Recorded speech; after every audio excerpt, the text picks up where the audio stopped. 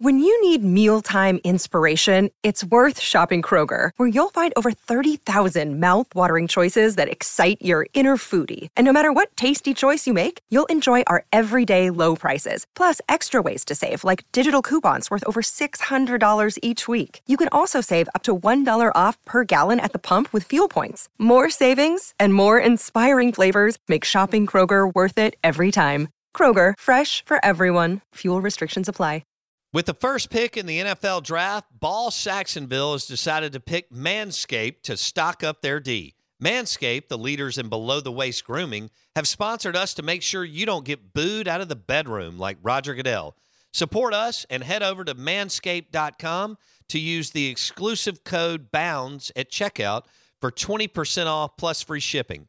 Get 20% off and free shipping with the code BOUNDS at manscaped.com. That's 20% off with free shipping at manscaped.com. And use code BOUNDS. It's time to find your diamond in the rough with Manscaped. Is this thing working? Give me some sound over here. Yeah. The Out of Bounds Show is powered by the award-winning golf courses at Dancing Rabbit Golf Club in Philadelphia, Mississippi.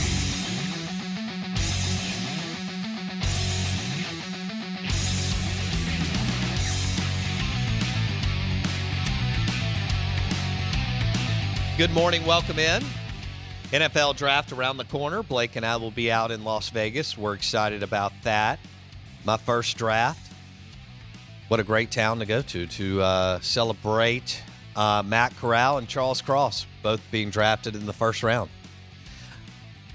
which will be exciting for Ole Miss and Hail State fans. Our friend and guest, Dave Bartoo, joins us, the numbers man. College Football Matrix, among many, many other things. Bartoo joins us on the Corona Premier guest line. And Bartoo, good morning. How are you? Dude, I am stoked. Been nerding out like all week last week on NFL draft nuggets. And I can't put it down. Can't put it down. I mean, you give me a spreadsheet and a new database, and I can't stop going down rabbit holes. This is completely insane. And it started as just a way to try to find out how can we quantify how good a program has been at putting out NFL talent, right? I mean, we've heard the argument 100 times, right? Running back university, LBU, quarterback U, blah, blah, blah. And so I was like, well, how important, can we quantify that? More importantly, what about undrafted free agents? And I think we'll start there with the direction I'm going with this for you and the listeners, because I haven't really talked to you about what I've been doing anyways. I've been teasing you, but so undrafted free agents, and so I'm through the NFC right now. Okay, haven't done the AFC yet, so 16 to 32 teams. I'm through the NFC. Cool. And I look at the last 10 years, right? So most everybody has churned through a couple of coaches, except Alabama or Clemson or something like that. And so I think it really defines, what's coming out of college football into the NFL. And so with undrafted free agents, starts made in the NFC in the last 10 years, okay, 27% of all the starts in the NFC come from first-round picks. 17% of all the starts come from second-round picks. The next biggest group, 15.41% of all the starts come from undrafted free agents. Wow. Not third-round picks, not fourth-round picks. 5, 6, and 7 combined have fewer starts than undrafted free agents in the entire NFC in the last 10 years. So the rabbit hole is, who are the schools producing all these guys that the draft is missing on? Right? Because, if you're going to run a draft, you would expect that your third and fourth and fifth round picks would outperform your undrafted free agents. True. Not the case at all across the board. And so now I have a full new view of schools and coaches that are developing these guys. There's almost no question you can ask me about the NFC in the last 10 years and where starts come from, even by unit. That I don't have right in front of me right now, buddy. Okay. All right. So where starts come from in the NFC for our listeners, the last 10 years. We'll go SEC. All right. And you had 27% first round. Yep. What was the percentage second round? Second round percentage is 17. Okay. And then 15.41 for undrafted free Yeah, agents. so 15% is undrafted free agents. Okay. All right, so where did the most starts come from in the Southeastern Conference? And it's in the leader in the SEC is also the leader in the NFL. Okay, well, that makes sense. Which is LSU. All right. LSU has 56 more starts in the NFC in the last 10 years than Alabama players. Followed by Ohio State, which is exactly 300 starts behind Alabama. Then USC, Oklahoma, and Georgia. So now, obviously, this is just NFC. I haven't done the AFC yet. We'll save that for another preview, another look at it, and then we'll combine them. But right now, I'm through 16 teams. LSU is number one overall the last 10 years in NFC games started from a collegiate program. Okay. Wow. And so Bama's had way more success on the field. Mm-hmm. But LSU sending more players to the NFL. At least generating more starts, right? You know, and we're not talking about a big difference. Like I said, we're talking about 53 starts over 10 years. But when you look at the numbers, though, is LSU and Alabama just aren't that far apart. So to me, it comes down to scheme and coaching, right? I mean, if you have equal number of talented players on both sides of the ball on your teams, doesn't that kind of allude to stability at the coaching staff is the big difference between LSU and Alabama the last 10 years? Yes. And Bama, I know it's close, but Bama, I guess, maybe is getting a more refined and advanced player than even LSU, even though they're both elite. And Saban gets every ounce of what you are while in college, and a lot of times there's no more room for growth. I'm just throwing that out, Bartu. I mean, I know we're trying to land this thing.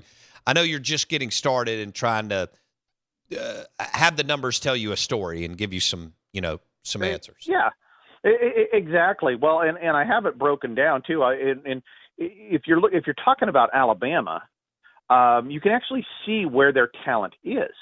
Okay, so when you break all those starts down by the unit, okay, so running back, Alabama is number one in running back starts in the NFC in the last 10 years. So Alabama is recruiting an NFL level running back every single year, right? Alabama's followed by Oklahoma, followed by Ohio State, followed by Georgia. All right, then you go over to wide receiver, and what is Nick focusing on there? Number one in NFL starts at wide receiver as well. So there's a concentrated effort at running back and wide receiver that has an NFL skill set. Now, tight ends. Does he care about tight ends? Not really. Alabama is 22nd in NFL tight end starts.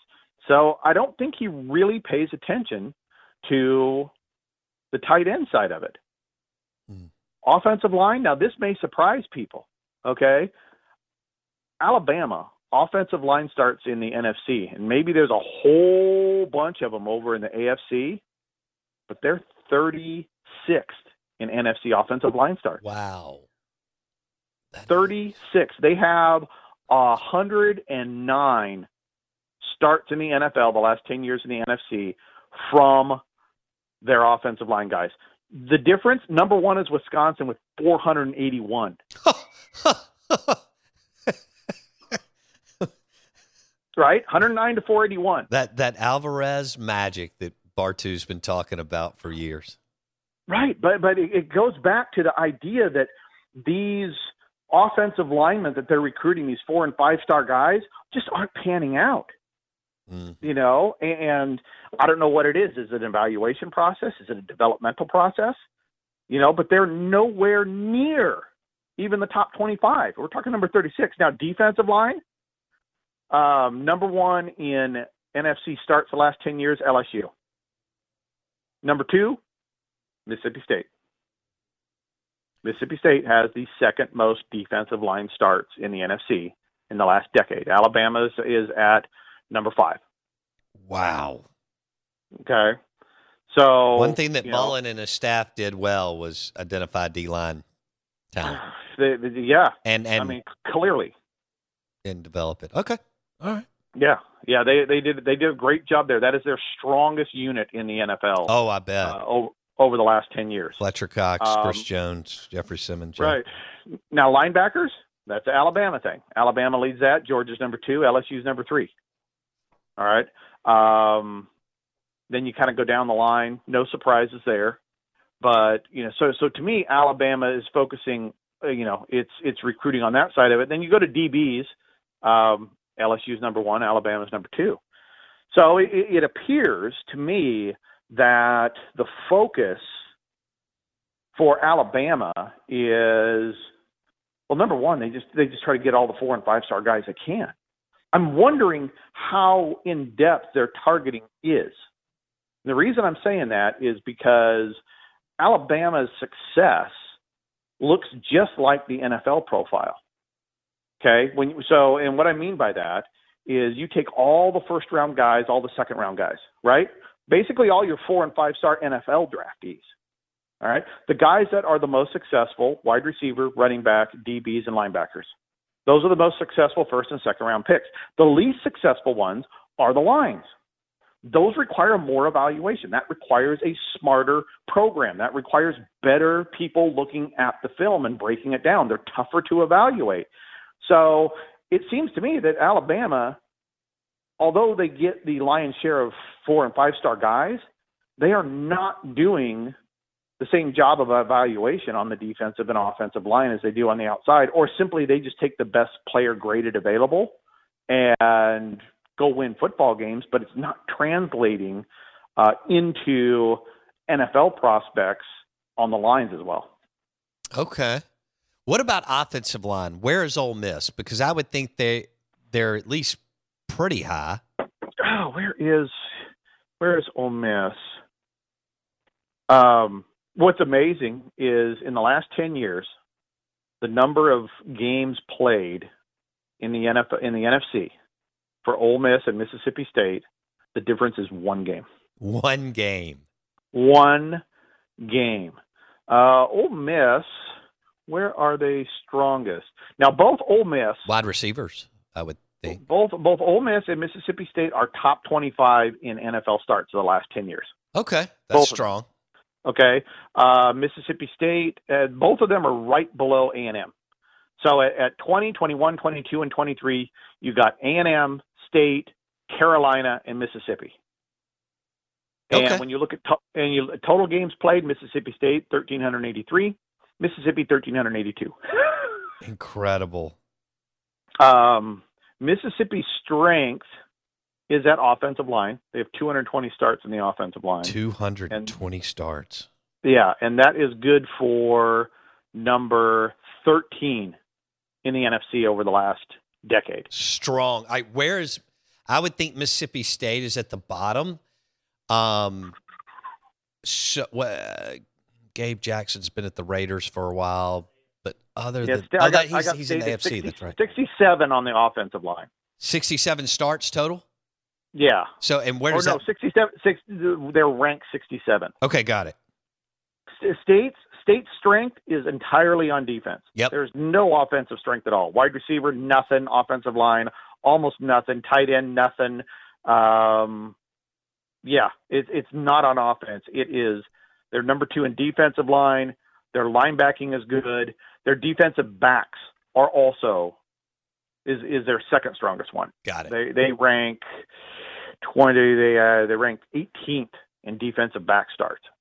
Okay. So they're really solid there. On the flip side, you have, like I said, you have Mississippi at number 13 on the offensive line, They are really solid at wide receiver as well. Tight ends, tight end starts. Holy crap. They are third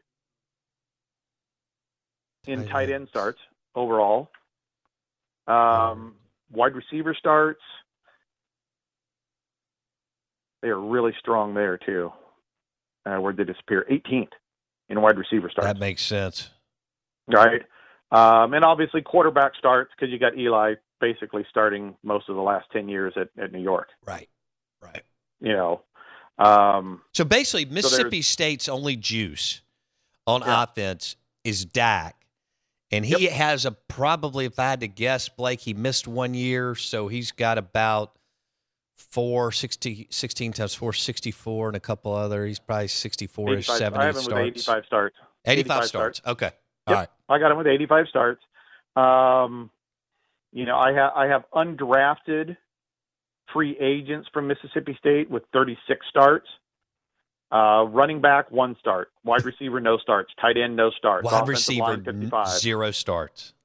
Yeah, nothing. Actually, what the brilliant combination might be Ole Miss on offense and State on defense. No doubt.